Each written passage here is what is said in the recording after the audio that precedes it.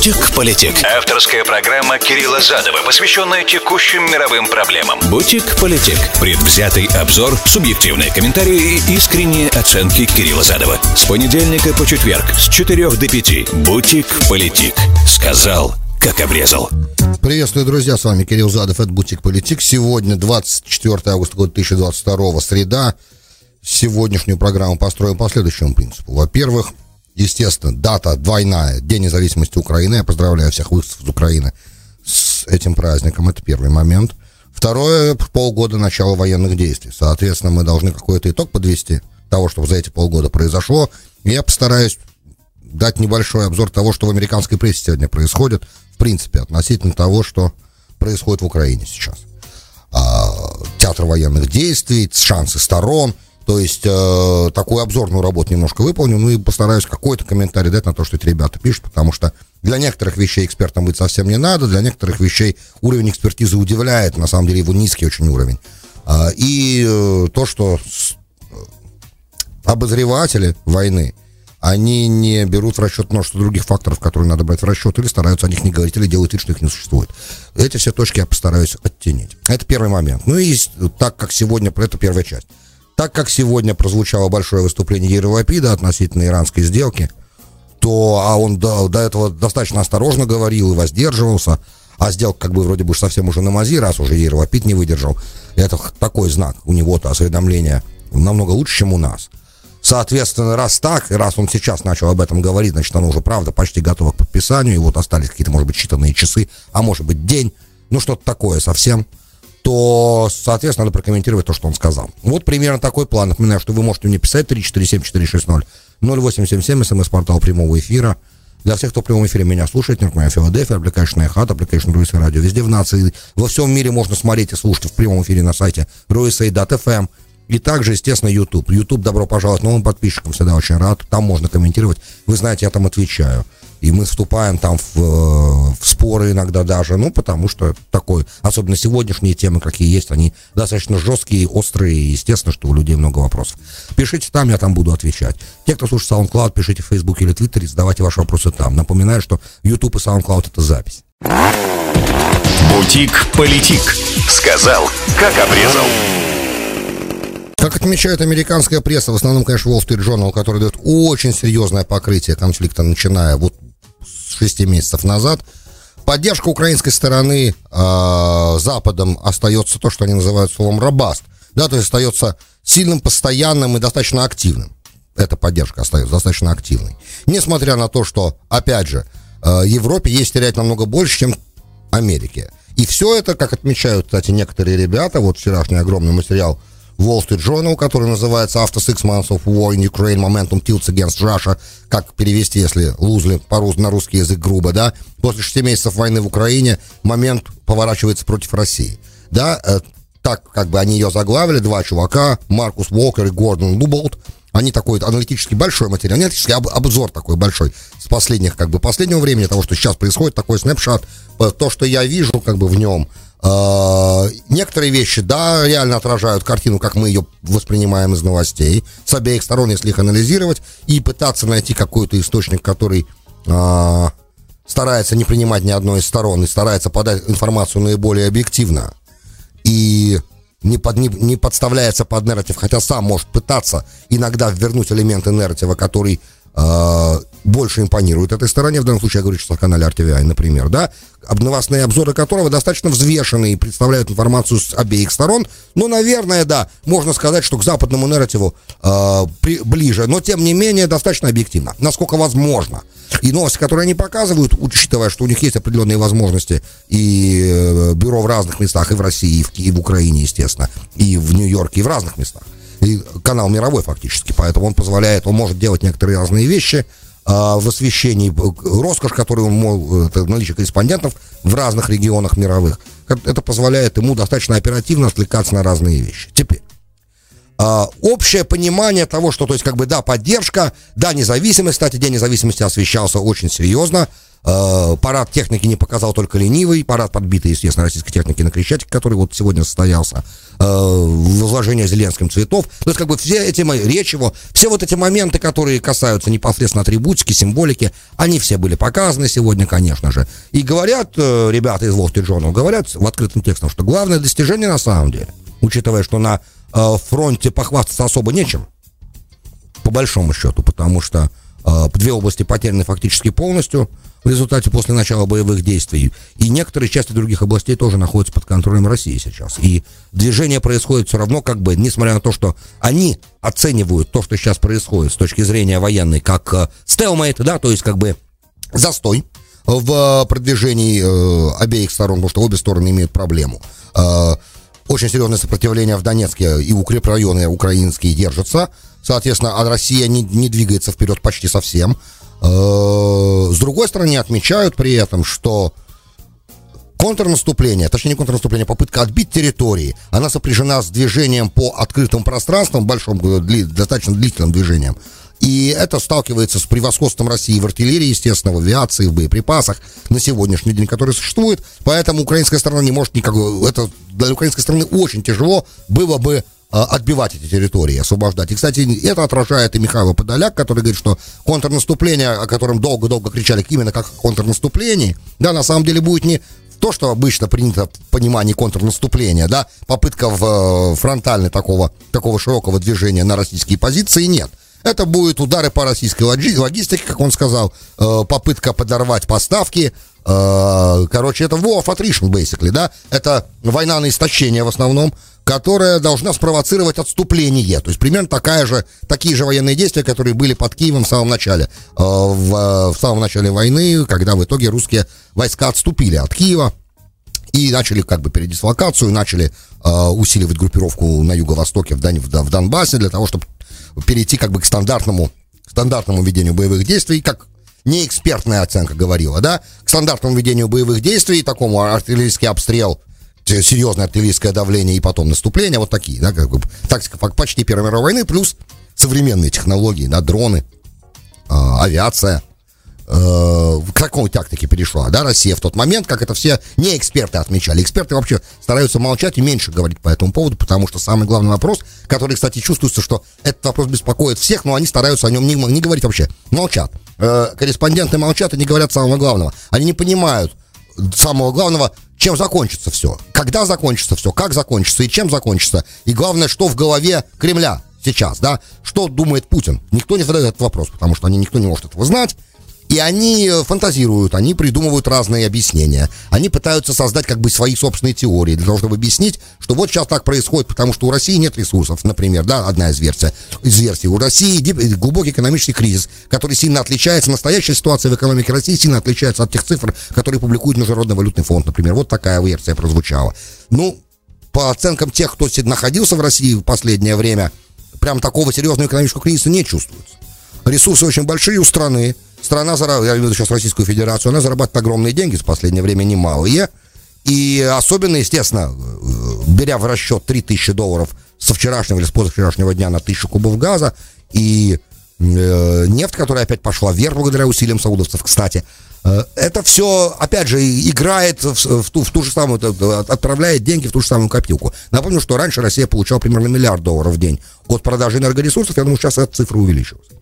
И ничего нельзя с этим сделать, как бы, все попытки, как это они говорят, to skin the cat, да, то, что Запад говорит за эти полгода, сделать кошку более худой, пока никаким успехом не увенчались, и даже более того, пришлось разные вещи исполнять только для того, чтобы Европа не оказалась перед совсем страшным энергетическим кризисом, и, кстати, эта опасность, она большая, она существует до сих пор, и все с ужасом смотрят вперед на зиму, то есть, как бы, эксперты, опять же, да, мнение экспертов, они говорят, и вот американская пресса приводит это, что Европа как бы, скорее всего, будет готова, и если экстремальных температур не будет, то она даже без российского газа спокойно это переживет. Это вызывает у меня очень большие сомнения. Почему? Потому что, во-первых, что такое экстремальные температуры, а если, да, будут экстремальные температуры, говорит это мнение, то тогда без российского газа им придется перейти на rationing, да, то есть на выделение конкретных квот для производства, для household, да, для квартир, для домов. И это, как мы понимаем, не совсем то, как себя европейцы видели, ну, еще, допустим, даже, я не знаю, полгода назад, да, чуть больше, полгода и 1 день назад, насколько это все в итоге, к чему это все может привести. Опять же, идеология, которая в данный момент управляет всем этим процессом с западной стороны, она понятна. Да, нарратив же очень простой, он никуда не делся, этот нарратив. Украина суверенное государство, имеет право, во-первых, имеет право на независимость. Независимость, понятие независимости включает в себя возможность вступать в любой военный союз, который она хочет. Да? Любое независимое государство имеет право примыкать к любому военному союзу, который его, если государство суверенное. Это право суверенного государства, говорит западный нарратив здесь. И раз так, то никто не может диктовать Украине вступать в НАТО, не вступать в НАТО. Да, никто не может, ничего не может диктовать Украине. И раз так, она имела право, и ее все национальные идеи, да, они могут иметь право быть реализованными, и ничьи опасения здесь не должны играть никакую роль. Это как бы такой простой достаточно нарратив, он понятен. Вопрос, как бы готовы ли все остальные игроки, в данном случае Россия, с этим нарративом мириться, потому что у России есть свой, его я озвучил много раз, и я не буду его сейчас повторять, он известен. Как бы с точки зрения реализма, да, он понятен. Это реалистский нарратив, он не либеральный нарратив. А в реализме как бы все это, да, любое продвижение военной инфраструктуры, которой ты не являешься членом, является угрозой для тебя, и ты обязан предпринимать превентивные меры для того, чтобы эта угроза не осуществилась. Более того, если ты их не предпринимаешь, то ты совершаешь акт халатности. Акт халатности недопустим для лидера государства. Это как бы со стороны России аргумент. Он простой тоже. Главная проблема, которая так и остается до сих пор нерешенной, спустя 6 месяцев войны, да, у нас до сих пор нету понимания, то, что Wall Street Journal абсолютно четко сказал. Во-первых, что там в голове в Кремле, потому что все эти разговоры о том, что вот все остановилось, например, в Донбассе, Шойгу объясняет, министр обороны России, тем, что Россия немножко притормозила, и, кстати, это было сказано на, я так понимаю, заседании АБКБ в последние дни, что Россия делает это сознательно, намеренно, для того, чтобы не было большого количества жертв среди мирного населения. Это тоже как бы понятный момент, вопрос, обстрелы же Харькова были как бы, и там погибали мирные люди, правда ведь? И другие места обстреливались, где погибали мирные люди. Но, опять же, цифры мы не знаем, проверить их никак невозможно. Ни один из источников, который сообщает нам цифры, не заслуживает доверия, мы не знаем. Да? Главный ответ здесь, мы не знаем. И мы не знаем, на самом деле, что в голове. То есть это затишье никого не должно обманывать. И, кстати, эксперты ЦРУ, американские эксперты, говорят, что это на самом деле не стелмейт, это не застой, нет. И до зимы еще будет в театре военных действий какие-то важные события будут происходить. Обязательно, то есть мы еще увидим какое-то серьезное оживление на этом театре. Стороны будут предпринимать какие-то действия. Активные. Поэтому не думайте, что все это стало как бы войной на истощение только, и ничего другого не будет происходить. Будет происходить, они предупреждают. Теперь простая логика говорит такую вещь. За последние дни мы увидели несколько диверсий в Крыму. Мы увидели некоторые действия, которые, да, можно, Россия возлагает вину за эти действия на Украину. В данном случае, я имею в виду взрыв автомобиля Дарьи Дугиной и ее гибель. И раз так, и главное, что в ответ-то тишина, обратите внимание, ничего не произошло, все ожидали, американская разведка предупреждала, что вот, в этот день, 24-го, знаменательный день, который День независимости Украины, который означает полгода начала военного конфликта, в этот день Россия должна, и в течение нескольких дней перед этим и после, должна предпринять серьезные обстрелы гражданской и государственной административной инфраструктуры. Но ничего же не было. По большому счету не было никаких сделано действий подобного рода. И вместо того, чтобы радоваться этому моменту, надо понимать, что значит что-то готовится другое. Потому что не может такого быть, чтобы государство проглотило, да, я имею в виду сейчас Россию в виду, чтобы Россия проглотила диверсии в Крыму, например, да, и любые подобные вещи. Учитывая особенно в контексте того, что Медведев говорил, что любая атака на Крым, она будет сопряжена с очень серьезным риском для Украины дальше. Главное достоинство, заслуга, да, как бы, главный успех сегодня, под успехом, да, который Wall Street Journal говорит, да, в этой статье, Украины за эти полгода, то, что Украина доказала, что она в состоянии отбиваться, что она осталась независимой, и ее желание входить в Западный Союз, да, окрепло только, национальная идентификация только усилилась, и я согласен, что это, да, достижение, и это так оно и есть, все, что они говорят, это правда чистая, понятно, абсолютно, и более того, уже давно эту статистику говорили, у нас в эфире она звучала, что в результате начала военных действий даже огромное количество людей, тех, которые изначально к России относились с симпатией, сегодня в Украине так к России не относятся. Это тоже понятно, процент сильно изменился. А с другой стороны, мне представляется тут, для того, чтобы дать трезвую достаточно и глобальную оценку тому, что происходит, нужно представлять себе реальную, то, что меня, кстати, спрашивают на Ютубе тоже, слушатели, зрители, насколько есть шансы, на самом деле, Украины в долгосрочной перспективе выстоять в этой борьбе, да, и то, что, допустим, Украина будет иметь такую национальную самоидентификацию и дальше, и при этом желать вступления в военные союзы с Западом, и не только в военные, но и в экономические, на самом деле, хорошо ли это в долгосрочной перспективе для самой Украины, это очень большой философский вопрос. На этот вопрос мы пытались отвечать последние, может быть, 5 или 6 лет. Мою позицию здесь вы знаете. Я считаю, что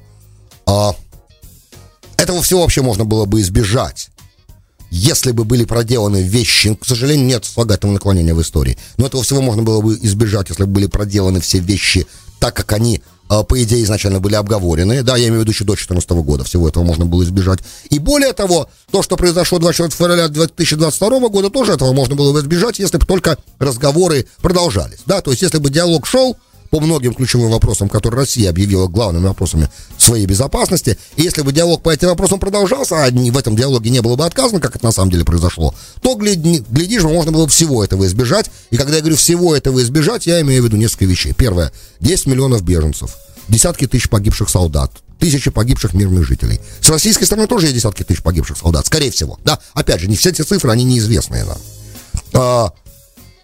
Есть почти полностью разрушенная инфраструктура. Кстати, цифры по этой инфраструктуре за эти полгода менялись. Сначала говорили там о 200 миллиардах долларов, которые требуются на восстановление украинской экономики. Потом стали говорить о триллионе долларов, которые требуются для восстановления украинской экономики. Ну а чего нет, кто же это проверит?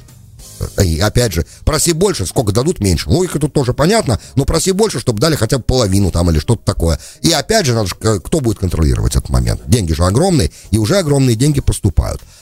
Этот момент, учитывая, что все прекрасно знают, что до начала военных действий, по крайней мере, уровень коррупции был очень высокий, о чем, кстати, президент говорил Украины, Владимир Зеленский всегда. Это было известно всем. Я не думаю, что есть кто-то, кто сомневается в том, что это на самом деле так. Поэтому тут этот момент, количество денег, которые вливались с начала шестимесячного вот этого конфликта, огромный. Вот только сегодня еще 3 миллиарда было анонсировано. До этого 800 миллиардов чисто, опять же, в снарядах для хаймерсов, в разных противоминных, в устройствах, которые помогают разминированию, не знаю, как на русский, по-английски просто сказать, да, помогают разминированию, разные всяческие средства ПВО, радары. Это все на 800 миллиардов долларов тоже. Что в принципе, для американской темы очень хорошо. Опять же, то, что было у Америки, она уже отдала, сейчас, значит, надо произвести новое, чтобы заменить то, что было отдано на склада, надо их вернуть на склады, и надо выпустить новое, потому что вот есть план. Это очень хорошо для американской оборонки, давайте скажем правду. Это прям совершенно замечательно для американского ВПК. Такие оборонные заказы вдруг в таком количестве, на такие суммы денег, это просто золотой дождь, в хорошем смысле, я имею в виду, этого слова, который пролился сейчас на американскую ВПК. Невероятный. И опять же, еще невероятный золотой дождь прольется. Уже проливается, потому что в начальном этапе войны, когда Америка не очень хотела давать наступательные вооружения, передавать Украине, Байден стеснялся немножко, то европейцы начали это делать перед американцами активно. И, соответственно, быстро-быстро сбагрили все, что у них оставалось от Варшавского договора, например. А потом начали уже и натовскую технику старенькую отдавать. И теперь она будет заменена на новенькую. Но это надо еще произвести. По этим стандартам надо еще произвести эти вооружения. И это, опять же, огромные деньги. То есть мы понимаем, что кроме того, что поддержка Украины с Западом, возвращаясь к началу, да, имеет до сих пор определенную моральную, либеральную составляющую, да, в западном нарративе, также это огромные деньги для военно-промышленного комплекса и американского, и немецкого, и французского, и великобританского, британского, конечно, тоже. Вот. Кстати, относительно британского, обратите внимание, Джонсон сегодня прилетел. Учитывая, что сегодня ему это уже никак, с точки зрения, в Киев, я имею в виду, прилетел, на День независимости, учитывая, что сегодня это никак ему уже не помогает его политической карьере, которая, скорее всего, закончена. И это как бы такой момент по-человечески очень понятный. Все-таки дружба есть дружба, и тем самым он показывает, что и предыдущий его визит туда, наверное, да, для этого, да, для легитимации это сделано, и предыдущие визиты не были обусловлены избирательными проблемами, да, и то есть его проблемами политическими внутри страны. Возможно. Просто отвлекся, простите. Теперь главный момент такой. И я говорю все время, это одно и то же, 6 месяцев прошли, ничего не поменялось. У этого конфликта существует огромный эскалационный потенциал. И независимо от того, сколько вооружений, сколько денег будет Запад вливать в этот конфликт с той стороны, да, со стороны Украины. А российские ресурсы безграничны, на мой взгляд. И военные, понятно, человеческий ресурс, он, конечно, ограниченный, но он большой. Военный ресурс и ресурс производства вооружений, мне кажется, он просто очень большой. Поэтому говорить о том, что вдруг у России кончатся силы, кончатся средства, кончатся люди, кончатся боеприпасы, мне сложно себе это представить. Но это только одна сторона медали. Самое главное, мы говорим сейчас, что у конфликта есть большой эскалационный потенциал. И если слишком сложно будет двигаться, да, и достигать поставленных минимальных хотя бы задач, если эта ситуация произойдет, то произойдет эскалация конфликта. Втянутые у него могут оказаться разные игроки тогда, и тогда этот конфликт может стать совсем другого уровня конфликтом, учитывая, опять же, достаточно жесткую и активную игру Эстонии, Латвии, Литвы. И, Литва, слава богу, сейчас замолчала, слава богу, да, но Эстонии, Латвии и Великобритании и Польши очень важные игроки, за действиями которых надо обращать внимание. За эти 6 месяцев стало понятно, что ребята могут спровоцировать более серьезный конфликт в этой ситуации, и он может разрастись до того момента, о котором даже не хочется вслух говорить. И опять же, надо понимать, что мы являемся сейчас свидетелями того, в истории уникального момента, когда ядерная держава воюет с неядерной державой на своей границе. И это прецедента не было пока, насколько я понимаю. И это, честно говоря, внушает серьезные опасения. Я не думаю, что я должен все это расшифровывать. Поэтому, опять же, забыв даже про экономику, про восстановление, да, про потерю областей, про уничтоженную инфраструктуру, в интересах всего человечества, тут я буду сейчас повторять то, что говорит генсек ООН, что, в принципе, на самом деле, наверное, единственная разумная вещь сейчас. В интересах всего человечества, чтобы это закончилось как можно быстрее. И все те, кто сейчас предпринимают усилия для того, чтобы это продолжалось, они совершают, во-первых, это огромный риск для всего человечества. Во-вторых, они совершают, на самом деле, медвежью услугу. Потому что стороны должны начать разговаривать. Чтобы стороны начали разговаривать, требуется, чтобы кто-то сделал первый шаг. Этот первый шаг, по идее, в состоянии может сделать только одна сторона, которая, да, может в итоге на такой разговор выйти. И вывести в итоге потом на этот разговор и Путина, и Зеленского вместе. И это не Турция, ребят. И это не Израиль, я имею в виду как посредник. И это не Франция, как посредник. Это только США. США в состоянии эту войну закончить достаточно быстро. Насчет заморозить не знаю, закончить эту войну достаточно быстро, для этого нужно начать разговаривать. Все те аргументы, что нет, нельзя прогибаться, нельзя давать ему этот кусок откусить, надо сначала хотя бы начать разговаривать. С момента начала разговора многие вещи могут сильно поменяться. Если же этого не делать, то стороны рискуют в итоге перейти к гораздо более широкому конфликту. Я уже не говорю, на мой взгляд, на сегодняшний день абсолютно бессмысленные потери человеческой жизни. Так мне это, человеческих жизней. Так мне это представляется, и, к сожалению, пока ничего меня не убедило в том, что, у Украины появились какие-то шансы особенные для того, чтобы в этом противостоянии выстоять, и в том, что Россия готова будет эту войну не доводить до хотя бы минимальных целей, которые она объявила в начале. Да, понятно, какие минимальные цели есть. Рано или поздно они их, конечно, добьются. Вопрос, что будет дальше. Вот в этот момент хотелось бы, чтобы начался разговор. Пока мы этого разговора не видим. И даже намеков на него нет. И, естественно, понятно абсолютно, что политическое руководство Украины будет рассказывать разные истории про то, что разговоры сейчас невозможны, сейчас не время, сейчас надо воевать, отбиваться. Но как долго? Сколько еще людей погибнет при этом? Какие последствия для будущего Европы это может принести? И самое главное, что есть ли у этого смысл дальше? Это вопрос, который меня больше всего сейчас интересует. И на мой взгляд, эти все знаки вопроса, это и есть итоги этих 6 месяцев этого противостояния, достаточно тяжелого, кровавого. И хотелось бы, да, чтобы уже наши молитвы были услышаны, и как можно скорее этот конфликт как можно скорее прекратился. Я думаю, что для этого администрация должна хотя бы начать об этом думать, но пока похоже, что нет. Краткосрочная перспектива затмевает любые сейчас в данный момент рассуждения в другую сторону. Так мне представляется, друзья. Простите, если я не вызвал вашего воодушевления никакого и ничего хорошего вам сегодня пока не сказал. Бутик-политик. Сказал, как обрезал. Добро пожаловать в Бутик-политик, часть 2. С вами Кирилл Задов, 24 августа года 2022. Среда. Обещал иранскую тему, опять же, в контексте израильско-американских отношений, важный момент, потому как видно явно, что все на мази, и как опять же отмечает американская пресса,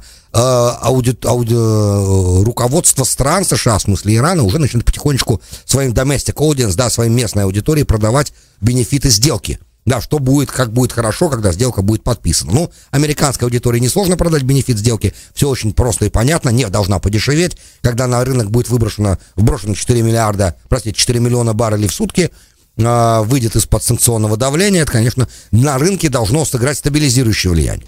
А мы видим, что нефть поднимается в цене, сегодня уже 95. Говорил я вам вчера, что еще поднимется, оказался прав. Но, опять же, не носите мои слова в банк, потому что эта передача не является руководством к инвестированию, еще раз повторюсь. Но, при этом Израиль все время против. Да, против, и объясняет это Яир Лапид, который до сегодняшнего дня ничего не говорил. Ну, говорил немного, что мы хотим, чтобы сделка, если будет, чтобы она точно гарантировала, что Иран никогда не будет ядерного оружия. Ну и, опять же, главное это вопросы. Слон в комнате ведь не только ядерная программа. Да, и можно себе представить, что Иран, да, подпишет сделку и, да, будет ее соблюдать в тех сроках, которые эти сделки будут обусловлены. Это не вопрос, кстати. Вопрос, на самом деле, в ультиматуме Помпео, который был озвучен, и там много пунктов, и очень важные пункты, которые там озвучены, они никуда же не делись, что надо, чтобы Иран перестал поддерживать террористическую сеть на Ближнем Востоке, своих прокси, которых немало, мы их называем террористической сетью, это в нашем нарративе. Но в иранском нарративе, конечно, что совсем не так. В иранском нарративе это резистанс, как называет себя шиитская, да, они называют себя шиитским сопротивлением. По понятным причинам, их меньшинство, 20% на 80%. И если бы не было Ирана, их давно бы, скорее всего, вырезали. Что, кстати, некоторые гражданские войны в регионе, начиная с 1975 года, если не ошибаюсь, показали, что да, так оно и было. Вырезали, и я не хочу сейчас в детали вдаваться, но есть, можете найти Lebanon War, есть документальное кино, я на него много раз ссылался, которое снял, по-моему, оригинальный Аль-Джазира фильм документальный, он не инглиш, он оригинальный, он с английскими субтитрами идет, он 10-серийный фильм про Ливанскую войну, документальный фильм. Рекомендую посмотреть про гражданскую войну в Ливане с 75 по 90 год. Очень рекомендую. Вот там интересные вещи показаны, и, естественно, все, что я сейчас вспомнил, да. Вот момент этой конфессиональной резни, он присутствовал в этой войне. В общем, это противостояние ему много-много лет, больше 1000 лет, и понятно, что оно никуда не ушло. Говорят некоторые эксперты, вот Кирилл Семенов считает, например, насколько я помню, что это противостояние сейчас немножечко приглушено. Возможно, но тем не менее, как мы понимаем, любой даже приглушенный конфликт, которому 1000 лет, в любой момент может разгореться снова, если в случае чего. Ну и опять же, пока между саудитами и Ираном нормального диалога нету, то все возможно в этой ситуации, учитывая, что вот Battleground, поле битвы сейчас опять готовится к новому раунду битвы. Вот то, что в Ираке происходит, нельзя сбрасываться со счетов. Там внутри шиитское есть сейчас противостояние. А, как мы понимаем, те, кто не имеют куска пирога, такого же, как другие, например, могут на этом сыграть. И те, кто стоит за теми, кто не имеет куска пирога, могут этому начать способствовать, да? Как примерно произошло в 2014 году, как только американские войска ушли, суннитская инсурженция сильная в виде исламского государства началось, да? Которое было до этого Аль-Каида Ирака. То есть, тут много чего интересного. Сейчас не в этом дело. Возвращаясь к иранской теме, непосредственный комментарий Лапида. Вот Эйяль Хулата прилетел вчера, если не ошибаюсь, и встречался там с Джеком Салливаном, нашим помощником по безопасности. Это последние усилия, которые Израиль в официальном ключе в тени, аккуратно и тихо, пытается предпринять для того, чтобы изменить, чтобы не принимала Америка и Европа, не передвигала красные линии. То, в чем, кстати, сегодня в своем заявлении Яир Лапид де-факто Запад обвинил. Он сказал, что, ребят, вы сдвигаете линии, показываете то, что вы называете flexibility, мягкость. Эта мягкость обернется катастрофой. Вы в итоге по этой сделке готовы дать Ирану $100 миллиардов в год денег. Это очень много, как мы понимаем. Понятно, что огромная часть этой суммы пойдет на финансирование иранских интересов вне государственных, да, вокруг Ирана, то есть поддержка прокси, которые с точки зрения Запада разрушают стабильность на Ближнем Востоке. С точки зрения Запада, опять же, говорим сейчас в западном нарративе. И раз так, вы не должны этого делать, это опять же тот самый ультиматум Помпео, на который я ссылался выше.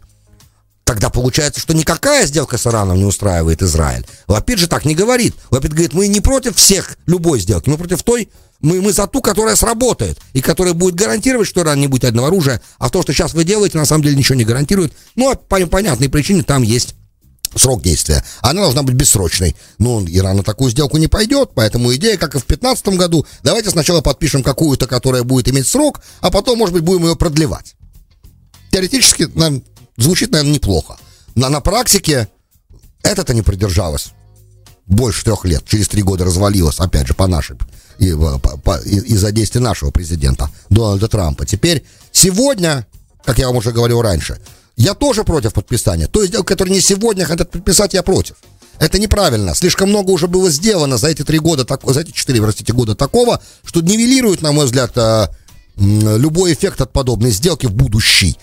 А опять же, денежку Ирану дает. Выбрасывает на короткий промежуток времени большое количество нефти на рынке. На какое-то короткое время будет сбита цена. Ведь непонятно, что дальше с миром все равно произойдет. Рецессии могут оказаться намного серьезнее. Инфляция может оказаться намного больше. Спрос на нефть может начать резко падать в любом случае. И цену бы это уронило тоже. Поэтому, на самом деле, бенефиты от выбрасывания иранской нефти сейчас на рынке, они пока сомнительны, честно говоря. В общем и целом. Краткосрочные бенефиты есть. А, как я понимаю, нашу администрацию интересует в основном, естественно, ноябрь, да? Потому что бензоколонка, она важна до ноября. После ноября можно будет хотя бы на год расслабиться. Так, в принципе, администрация расслабилась первый год своего правления, рассказывая нам всем про зеленую энергетику. Заметьте, как все разговоры про зеленую энергетику вдруг из нашей прессы исчезли, потому как нефть стала дорогой. В общем, Бенни Ганц прилетает, по-моему, завтра, министр обороны Израиля. Тоже еще одна попытка. Но, опять же, Яир Лапид говорит, что все опции на столе.